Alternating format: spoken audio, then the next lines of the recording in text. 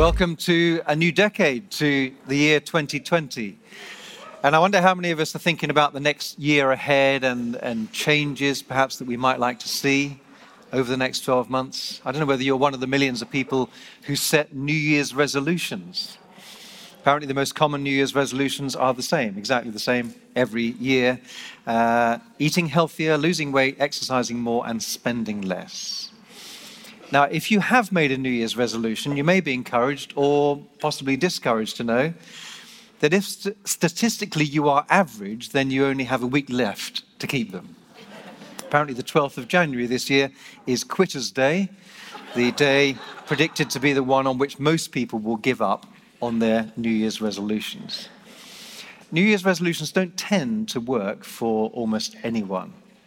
Things generally don't change for the better because we wish they would, or even because we resolve to change them. If, however, you have a plan, then this could be an amazing year for you. Setting aside New Year's resolutions, the reason people make them is because they want something to change for the better. Many of us want things to be different. We see things the way they are, and we long for that situation to change. There are a lot of things far more important than eating healthier, losing weight, exercising more, and spending less. In your own life today, you might be aware of an area in your personal life where you just would love to see change. Perhaps there's an issue or an obstacle which you're struggling to get past. In the life of our nation, there are areas that we would love to see change. We're concerned about things like obstacles to the gospel, issues which are sad and painful and complex, areas in which our society is being pulled away from God's design. In the wider world, there are areas we would love to see change. Justice issues, environmental threats, from floods to the fires that are raging today across Australia, persecution of people of faith, wars, there are rumors of wars, and we long to see change. But what can we do? We long for breakthrough, something only achievable with the help of something way beyond our own resources. And this morning I'm going to talk about a practice that may be a key in unlocking breakthrough, that Richard Foster, in his excellent book, Celebration of Discipline, suggests can bring breakthroughs. He's particularly focused there on the spiritual realm, can bring breakthroughs that will never happen in any other way. And that practice is fasting. As you'll be aware, we are joining other churches in the Vineyard movement across the UK and Ireland in a period of 21 days of prayer and fasting during this month. And you'll see that you have a card. You have the smaller version of this. If you'd like the larger version, it's at the Connect area with some prayer points. And this is being shared around all the churches, really, around the Vineyard movement. And we're doing this because we long for breakthrough. We long that God's will would be done in our own lives, in our neighborhoods, in our church, in our nation, and beyond. And the most powerful thing we can do is pray for that. I recently read Pete Greig's new book, How to Pray. I recommend it to any of you. And he tells in there some extraordinary stories of God intervening, of changing apparently impossible situations.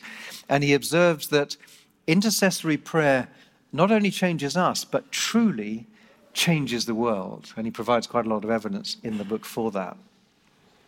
And as we'll explore this morning, fasting and prayer go hand in hand. Fasting not only frees up a little time to pray, but it adds power to our prayers in very significant ways. And so we want to invite everyone who feels able to fast at some level during this month and to pray, especially for the things outlined on the card. Now, you may be here today and perhaps you're new to faith, or you're exploring Christianity, or maybe actually you've been following Jesus for many years. And you wouldn't be alone in thinking that fasting is something that really only particularly spiritual people or really religious people or legalistic people even might do for a special need. Many here have never considered fasting as a practice that you might personally do. But I hope you'll see today that fasting is something that all Christians are encouraged and invited to participate in. 30 years ago, I had no idea that fasting was something Christians are encouraged to do, except possibly I'd heard about someone major for a specific decision, just missing some food, but I don't recall having ever fasted in my life up to that point. And it was my pastor at the time, John Mumford, who happens to be speaking here next Sunday morning. Eleanor is speaking in the evening. And he told me that he had for many years done what his first boss, vicar, when he was a curate, had taught him. This is something that Christians do, fast once a week for a period of 24 hours. So between dinner one day and then eating dinner the following day. And he had done that practice for a long, long time. And he said, so this is what you should do. And I'm like, really? I was his apprentice. I was like, what? He said, yeah, basically, there are a number of spiritual disciplines, but top 3, read your Bible, pray, and fast regularly. So I said, okay, well, I'm your apprentice. I better do this thing. I thought, what? A whole day? Like a whole day with no food? You must be joking. I'd never in my entire life gone anywhere near even a long portion of a day without food. But I began that very week expecting it to be mild torture and discovered, in fact, it was. But since then, as part of my regular devotional life, I've been in the habit of fasting for 24 hours once a week. And I'm pleased to say it got a lot easier over time. Now, I'm not under law about this. If I feel run down, I won't fast. If I'm ill, I won't fast. If I'm on holiday, forget it. Look, if I'm at a conference and there's, people to have lunch with and all that sort of thing, I generally won't fast. And some weeks I simply forget. But it is a spiritual discipline which I generally include in a normal week. And I want to encourage you, as John encouraged me, to take some steps towards fasting at some level being a normal part of your life. So I want to look with you at what fasting is, what it achieves, and how practically we might go about doing it. So let's start by asking, what is fasting? Well, fasting is the practice of giving up something that we normally do. It's denying an appetite. It's most common to give up food, but it could also include other things that we have an appetite for, such as social media or Netflix or shopping. Biblically, we don't see much in the way of people giving up social media, Netflix, and shopping. Okay, it's always a practice involving giving up food at some level. And in the scriptures, we see 3 basic levels of fasting. We have partial, normal, and absolute. So a partial fast involves refraining from a particular type of food. For example, Daniel, who is a prophet in the Bible, tells us that for 3 weeks I ate no choice food, no meat or wine touched my lips. So it's essentially saying for 3 weeks I ate nothing but boring food. Another prophet, Ezekiel, ate just bread and water for over a year. So that's a partial fast. The most common type of fasting we find in the Bible is what we call normal fasting. That's not eating any food, any solid food, just drinking water or drinking some other form of drink. And we see Jesus doing a normal fast for extraordinary length of time, not eating any food, but presumably he was drinking water in the wilderness. Luke 4, verse 2. For 40 days, he was tempted by the devil. He ate nothing during those days, and at the end of them, he was hungry. I imagine he was, not eating for nearly a month and a half, 40 days. For some of us, 40 minutes without a snack is a challenge. And on a normal fast, eating no food, I just need to point this out, does not mean that you can put your sticky toffee pudding and ice cream in the liquidizer, thus making it fluid. That doesn't count, okay? But rather, one might drink water, some form of juice, coffee, tea. And then there are absolute fasts, which means no food and no water, just ingesting nothing. For example, when Esther heard of the threat of execution for her people, she called on the whole nation, the Jewish people, to fast from both food and drink for a period of 3 days. Now, this is quite unusual, and 3 days is about the maximum for not drinking for a normal human body before it begins to potentially do some damage. So fasting was a regular activity for God's people. In the Old Testament, various leaders of God's people called the nation to fast in times of national difficulty, and a number of fasts were actually put into the calendar each year, which they observed. Every year it came around, there was a time. And that continued into the New Testament. In the Sermon on the Mount, when Jesus gives guidelines on praying and fasting, twice he says, when you fast, in verse 16 and 17, when you fast. So when you fast, don't go around looking hungry and somber and so on. Just get on with it. Just do it. It's not about people seeing you doing it. Just get on and do it. But he doesn't say if you fast. He says when you fast. And it's clear then that Jesus expected his followers to do this. When asked by the Pharisees, who fasted twice a week as a matter of their routine, why his disciples didn't adopt that habit, Jesus answered them that when I'm gone, then they will fast. Richard Foster says, Jesus made it clear that he expected his disciples to fast after he was gone. It is clear that Christ both upheld the discipline of fasting and anticipated that his followers would do it. And we see, for instance, in the book of Acts, which tells us about the early church, that they did. In Acts 13, for instance, verse 2, it says that while the church was worshipping and fasting, thus and so happened. So we can see that fasting is supposed to be a normal part of life for God's people at various times. But what does it achieve? Fasting may feel like a foolish and somewhat unproductive activity. What does going without something, food or something else, really do? But as Richard Foster points out, numerous people have written on the many values of fasting, such as increased effectiveness in intercessory prayer, guidance in decisions, increased concentration, deliverance for those in bondage, physical well-being, revelations, and so on.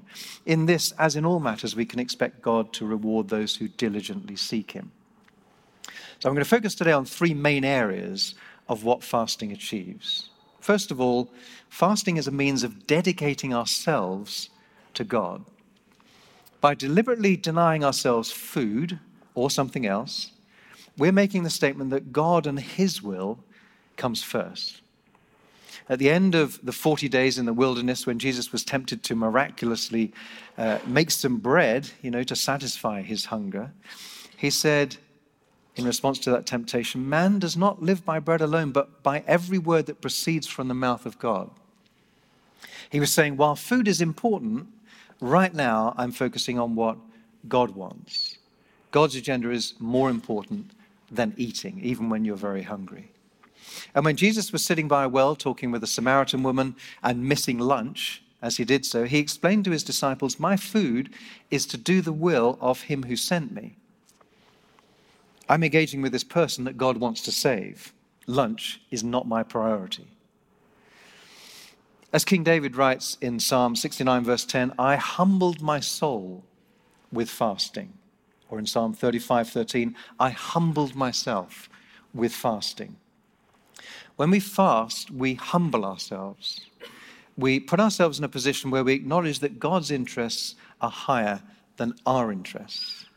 Fasting is a way of saying, more important than my needs or interests, God, your will be done. So fasting is a means of dedicating ourselves to God. Secondly, fasting facilitates direction from God, actually hearing more clearly God's voice. Some of us here are old enough to remember one of these, an analog radio, which had a dial that you turned, and so you could tune in and find the radio station that you were after. And you had to make your way through a load of white noise and static, and then carefully turn the dial and then turn it back a bit to get in the exact position so that you could hear your favorite radio station clearly. Fasting can be a bit like that. It allows us to tune the radio in, dialing down, dialing out the other noise of life, to hear what he is saying more clearly. God is wanting to speak to us far more often than we make ourselves available to hear him. He is speaking, but we spend so much of our life tuned in to other things. In the book, The Making of an Ordinary Saint, Nathan Foster writes this: nothing turns the volume up on God's voice like fasting. Everything becomes so clear. In Acts 13 and 14, God spoke about the appointment of missionaries and elders during a time of fasting. Moses fasted before he received the Ten Commandments. Daniel prayed and fasted for the interpretation of a vision. And in the book of Judges, we see God's people fasting not only in response to a war, but to gain guidance on whether to go out into battle. Fasting makes us more acutely open to hearing God speak. I've sometimes fasted for a period of time when I've had a really big decision to make, and I really need clarity on what God wants me to do. And I've often known a heightened spiritual sharpness through those times. It really does help to tune our spiritual antenna in, if you like. I was recently at a seminar with a pastor from the US called Larry Stockshill on the subject of fasting. And he has a passion for this practice because he's experienced God speaking clearly in such times with just great clarity. And I found his seminar really quite inspiring. One little story that he shared was about a time 6 years ago that he and a friend decided they would fast for 21 days, not eat anything for 3 weeks. 15 days into that fast, I believe he was on the way to the airport to go away for a ministry trip for a week. And as he drove past the home of the governor for the region his church was in, I don't think this governor was a Christian, as he looked up on the hillside, there it was, this magnificent house. And he saw in his mind's eye immediately the front door blow open and like the wind blow in. And he sensed the Lord was about to open that door for a Bible study to happen in this man's house. And so Larry thought, whoa, what was that? But he prayed that if God wanted this pretty much impossible thing to happen, then he would have to open the door for it. So he went off on this trip, returned the following week to an invitation from the governor's assistant, inviting Larry, would you please come and teach a Bible study in my home, covering the Bible like in 4 studies. And he readily accepted the governor's invitation. Obviously, he's kind of clued in because the Lord had warned him about this. And that was 6 years ago. That Bible has continued, I think, most weeks for the whole of that time.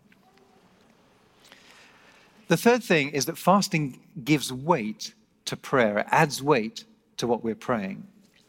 As a church, over the last 20 years, we've gone through a number of seasons of fasting, often leading up to a gift day for a building expansion project, the original purchase of this land and the building, and then the extension, and then more buildings and so on. Often we've done a 14-day period together because we've really needed God's intervention. We've really, really needed breakthrough, and we've taken prayer and fasting really seriously.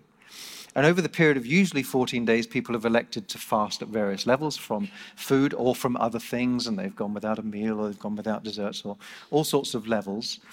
And I've never talked personally, actually publicly, about what I've done during those times. But I've recently been encouraged to let you in on my experience, partly by what Larry Stockshill said, and partly by others. Now, everyone's experience is different. Fasting is much easier for some people than it is for others. So I'm not saying do what I do by any means, but rather sharing what I do in case it's helpful in illustrating that I really do believe in this. So we've done a number of times when we've had gift days like that, a number of these 14 days, and on most of those times, I've not eaten anything for the whole 2-week period. Now that's a long time.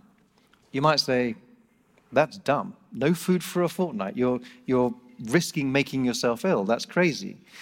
Well, yes, it would be dumb, unless, as I do, you believe in the power of fasting and the weight that it adds to our prayers. And it's not actually as hard as it might seem.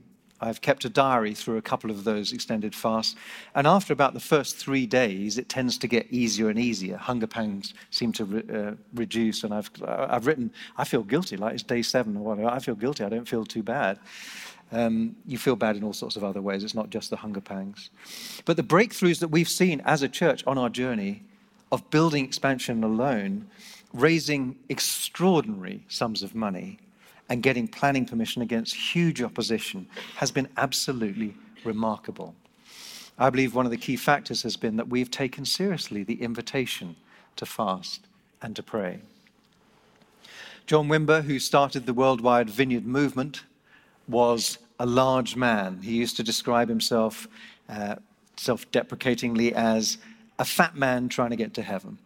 He was a big man with a big appetite.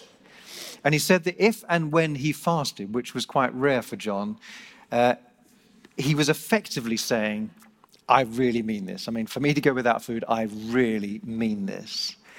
And that's often how I cope with the discomfort of going without food. As I pray about something really important, I'm saying with my body, I really mean this. Recently, a friend's baby was facing an extremely serious health risk. And as soon as I heard, my response was to stop eating. That was something that Larry Stockstill had talked about in his seminar. He said, when a crisis hits, stop eating.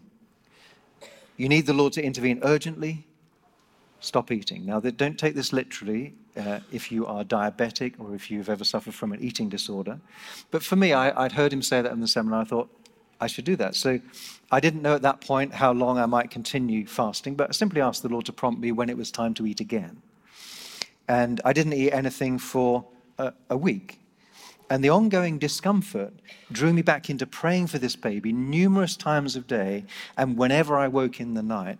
What I was saying to God by going without food was, as I pray for this child, I really mean this.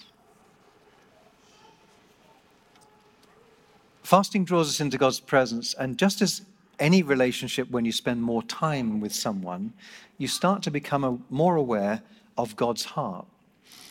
And we can find ourselves yearning for the things that God yearns for.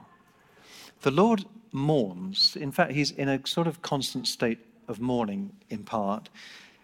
He mourns over the way things are. This broken planet, this broken world, the fall of man, the whole thing. He longs for things to be different. We see it in 1 Timothy 2 verse 4, where Paul writes that God wants all people to be saved and come to a knowledge of the truth. Often when we mourn, we go without food. And fasting is a way of entering into God's experience, of joining our hearts to his mourning, of saying, we wish things were different.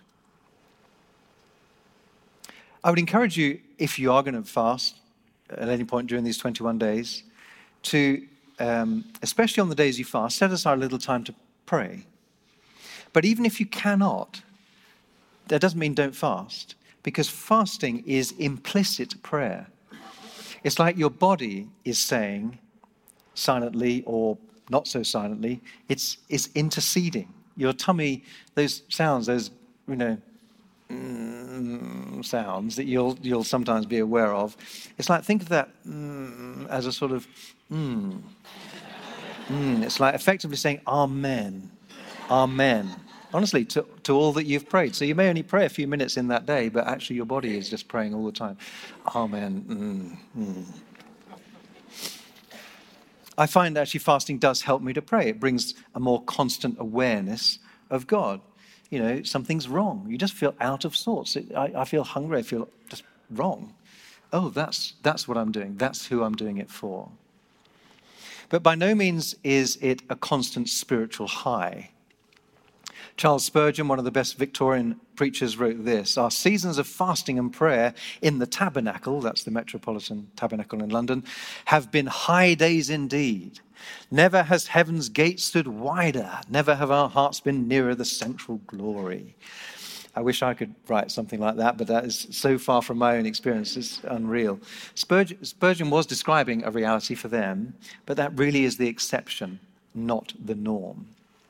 I would encourage you to fast without any expectation that it's going to be a wonderful experience. Most times you just feel hungry, even hangry, you're just irritable, uncomfortable. You may feel cold. Generally, you'll feel weak. So to recap, fasting from food or from feeding some other appetite is a way of putting God's interests above our own. It facilitates hearing God, hearing his direction. It sharpens our relationship with him, and it adds weight to our prayers. So lastly, let's take a look at some of the practicalities involved. If you're anything like me, you find it hard to add any more activities to your already tight schedule. So if I was talking about prayer this morning, encouraging you to pray more or to read your Bible, I'd be encouraging you to do something extra to what you might already be doing. Fasting is in some ways a whole lot easier, whether from food or from Netflix or from whatever it is that you choose to deny yourself. One of the great things about fasting from food is that it not only doesn't cost anything to do, it actually saves you money. It not only doesn't take any time, it actually saves time that you might have spent shopping for food or cooking or eating or washing up. There are no biblical requirements about when and how to fast, but I've personally found it useful to decide on when I'm going to do it and how frequently, if it's a life habit, that I'm going to do that. And then, to plan to fast. Firstly, planning what kind of fast you're going to do. The degree to which you do it is very much dependent on your life situation, like serving in various areas of ministry in the life of the church, or how much money you might give to the Lord's work. It's between you and the Lord what you do. The widow's 2 copper coins that Jesus observed were more appreciated by him than the riches put in by those who could easily spare it without any sacrifice. If you've never fasted before from food, it may be helpful to take a slow and steady approach. It might be an idea to start with a partial fast, like missing one meal or during one number of days during this month, or maybe the Daniel fast, which involves giving up basically everything delicious. Just stop eating that. You can still have lots of calories in food, but just don't have all the nice stuff. There may be circumstances that will influence the kind of fast that you do. For example, if you're a breastfeeding mother, you might be able to go without a dessert or eat a boring meal. If you have a medical condition like diabetes, you need to be very careful about adjusting your food intake. You should talk to a doctor before you make any significant change there. If you have any sort of eating disorder, going without food may not be the best thing for you. You might prefer to fast by depriving yourself of something else, from television or Netflix or shopping or social media. If your job involves a lot of manual labor, you can't expect to work and starve for very long. Many years ago, I was part-time as we began this church. I was part-time as a decorator and part-time as a pastor. And I remember once I did a 12 or 13-hour day up a ladder. I was stripping wallpaper, which is pretty hard work, and this was on a ceiling. So I was really, really working hard, sweat and everything. And I remember at the top of that ladder once, suddenly my vision kind of closed in. Everything got very dizzy, and I very nearly fell off the top of a stepladder, which is quite a dangerous thing to do. So I discovered the best thing to do is to fast on my pastoral days, not on physical days. So the second thing to plan is when you're going to fast. I found it very helpful to decide on a particular day, for me, Thursdays. So otherwise it probably wouldn't happen because, to be honest, it's very rare that I wake up in the morning and think, yes, I think today I'm going to fast. It doesn't generally happen spontaneously. And then try on that day not to fill up all the time you would have spent, preparing food or eating it or washing it up. Don't just fill that with other stuff, but rather make sure there's a bit of time in that day to intentionally turn your attention to God. One common challenge when starting to fast is setting your sights too high. I've heard that taught by John. I'd come away inspired and I'm going to go for a 3-day fast, having never done it before. You've never worked up for it. And you may discover after 3 hours, it was all over. Did you know that Pringles, very quietly, can actually speak? That tube of Pringles on the counter, beckoning you. Just come over near me.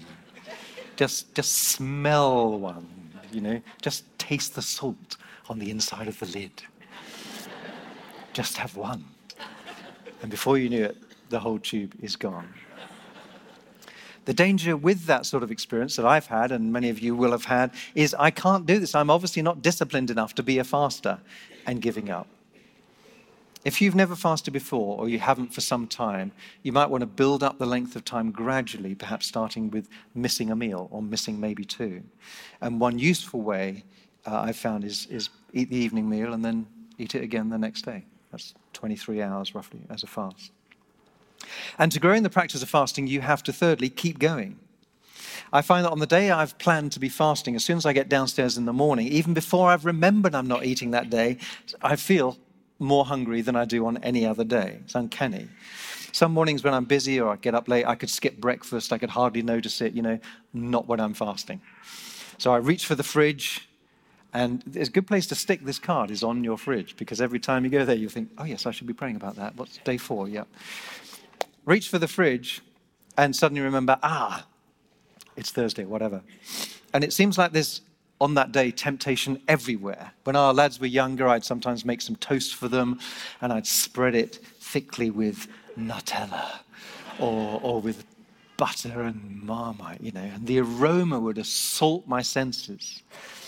I'll sometimes come in here to the office and someone's left some homemade brownies out for the staff, or there's a box of chocolate someone's opened, and I'll reach for one and then I'll remember and has to, as it were, slap my own hand. No. But I'm hungry, and I don't get any less hungry as the day progresses. Whoever it was who applied the English word fast to this practice had obviously never done it. The day drags on when you're looking forward to a meal sometime down the track. When I take the long trek home from my study, which happens to be at the bottom of our garden, it might be 23 hours since I ate dinner the evening before. Now, I'm not one to stand on legalistic ceremony, okay, over trying to wait until it's exactly 24 hours. So I'll often pile into whatever I can find that looks remotely edible. There is a tin on top of the fridge with stale cake from some months ago. That's game. There's a tin of dried up peaches from 2 weeks ago in the fridge. I don't even like peaches, but, basically there's food available. I'll generally eat it. And I tell you that to tell you this. When you fast, you just feel hungry. You may get other symptoms, like you may get a headache. Many people find that headache is caused by stopping ingesting caffeine. They're kind of caffeine addicts. They've drunk vast amounts of coffee or tea through the week, and then suddenly they go to water or juice or something, and then they get a headache. Well, if that's you, just be practical about it. Have coffee while you're fasting. Have some caffeine if you'd like to. You may struggle with hunger pangs. One interesting thing that I and others have experienced is kind of a bit counterintuitive, but only drinking drinks with 0 calories, such as water or black coffee, is usually easier than having a few calories from milk or, in your coffee or juice. A few calories tends, at least in my experience, not to take the edge off my hunger, but actually to increase it. Fasting is so much easier for some than for others. And it is not a competition to see who can go the longest without food. It's an expression of devotion to God and a commitment to his purposes. For some, to fast for a short time is a major sacrifice. For others, fasting for an extended time really costs us no more. The degree to which you fast is not the issue, so much as the fact that you're doing what you feel able to do and doing it unto the Lord. It's more a matter of your heart than it is of counting minutes or calories. We'll all be coming to this season of 21 days of prayer and fasting with different experiences. For some of you, fasting is like a totally new concept. You're really quite shocked this morning. You're going to go out of it and say, oh my goodness, I had no idea. Others of you, it's perhaps been a normal part of your Christian life. Others of you have heard someone teach on the subject. You've read something. Maybe you've given it a try. Others of you may have intended to try, but have never got round to it. And some of you used to do it, but it's kind of drifted away, and it's been ages since you fasted. Whatever your situation, I'd encourage you to be like the woman in Mark 14 who broke a bottle of perfume and anointed Jesus. Jesus said of her, she did what she could, and she did it for me. Same applies to fasting. Do what you can, and do it for him. I would encourage as many of us who can to join with churches across the Vineyard Movement in the UK and Ireland to take part in this 21 days of prayer and fasting, and use that card on your seat as a guide. as you join thousands of others around these nations. The prayer points are also available at trentv.org/prayer21, and do keep an eye on our social media channels for updates. Shall we stand?